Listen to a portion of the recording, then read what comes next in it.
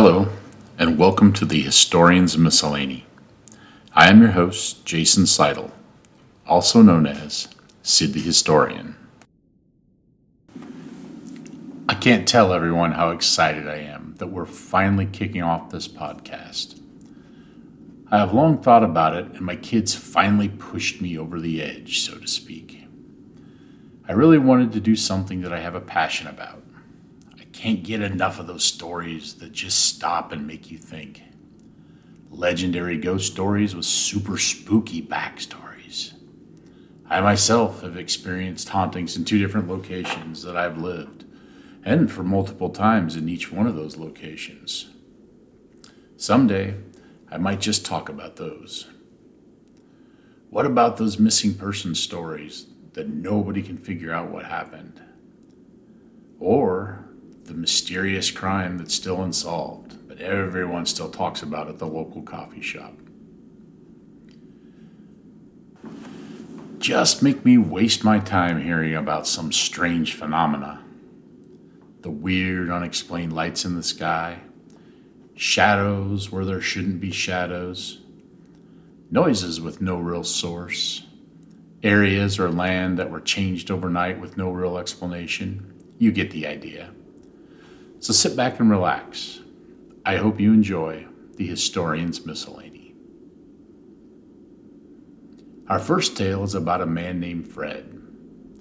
Fred and his wife Jane started a general store in Sacramento, in what is now located in Phelps County, Nebraska, in the mid to late 1800s. Legend has it that Fred hoped to make a good living providing supplies, and even some of his homemade corn whiskey to the early settlers as they came into and through Nebraska. Even though the roadhouse seemed to be doing just fine, Fred and Jane had a strained relationship. Some of this strain could have been because she was just unable to produce any children. While she was known to be hardworking, Jane also wasn't as exciting as many of the ladies seen along the trail west. She was also said to not be as handsome as many that passed through. All that knew Fred claimed him to be a ladies' man. There are multiple stories of Fred's entanglements with women that would make their way through Sacramento and come into their general store. Fred seemed to cotton to those that lived life a little on the edge, with a tough side to them. Let's say he liked them a bit feisty. One such lady was said to later join Buffalo Bill in his Congress of Rough Riders. That's feisty. However, it wasn't just her that caused the problems. Maybe it was the culmination of many. One day, a gal named Goldie came through the roadhouse and spun tales about following General Joseph Hooker's army and the camps of soldiers during the Civil War. She seemed to have a lot of excitement surrounding her. Fred really took a liking to Goldie, and their relationship quickly blossomed. Of course, Jane soon found out about the affair and decided that she'd had enough. The shame and jealousy from Fred's actions finally put her over the edge. Jane killed Fred. The reports on how she killed him are not clear. We'll never know, and nobody's been able to find any written documentation of their story. However, all that tell the tale know what she did next. Jane decided that Fred would never have his charming looks even in death. She carved up his face and then disposed of what was left of his body down a well. Lore does not specify if the well was in the basement of the general store, or if he was moved to what was the basement of the general store after being retrieved from the well. Either way, he is said to still be buried there, and that location has been cemented over. Jane was never convicted of the murder. Both she and Goldie were said to have left Sacramento at some point after the incident. Of course, not with each other.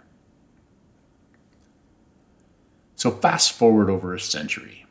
Not much is left to Sacramento. The sod schoolhouse, the butcher shop, the post office, the hotel, the drugstore, the stable, the hardware store, the blacksmith, the flour mill, and printing shop are no longer there. Wow, sure had a lot of things back in the day, though.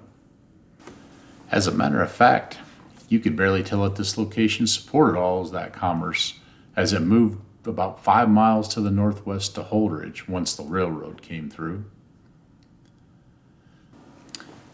And even that old general store is gone, and what is now called the Speakeasy is in its place.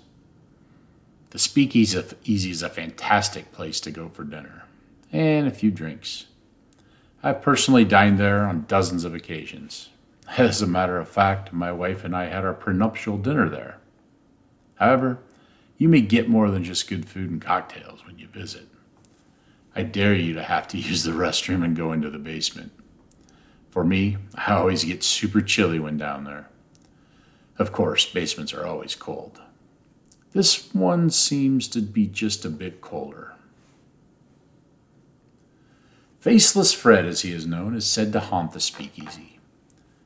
Most people think he's buried below the basement. However, he likes to come upstairs and look for lovely dark-haired ladies and try to get their attention. At least that's what the stories say. Most describe Fred as a presence that they feel. One account was where a lady was trying to pay her tab and she felt some kids tugging at her blouse.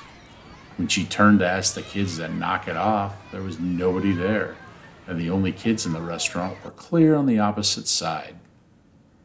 A waitress recounted that one night while working, she heard a loud noise like many pots and pans falling in the kitchen. When she went to check it out, nothing was out of place, and there was no explanation as to what it could have been. One night, the staff saw a man come through a door, and he just disappeared. All of them present had to do a double take and ask each other if they really did see what they thought they saw. Another instance was when the bartender was trying to close up and count out the register. A man came in. He sat down and he ordered a whiskey. When the bartender turned around, there was nobody there.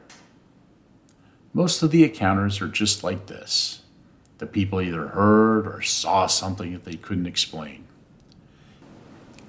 If Fred is seen, patrons and staff of the Speakeasy claim that he's wearing a red flannel shirt and denim overalls.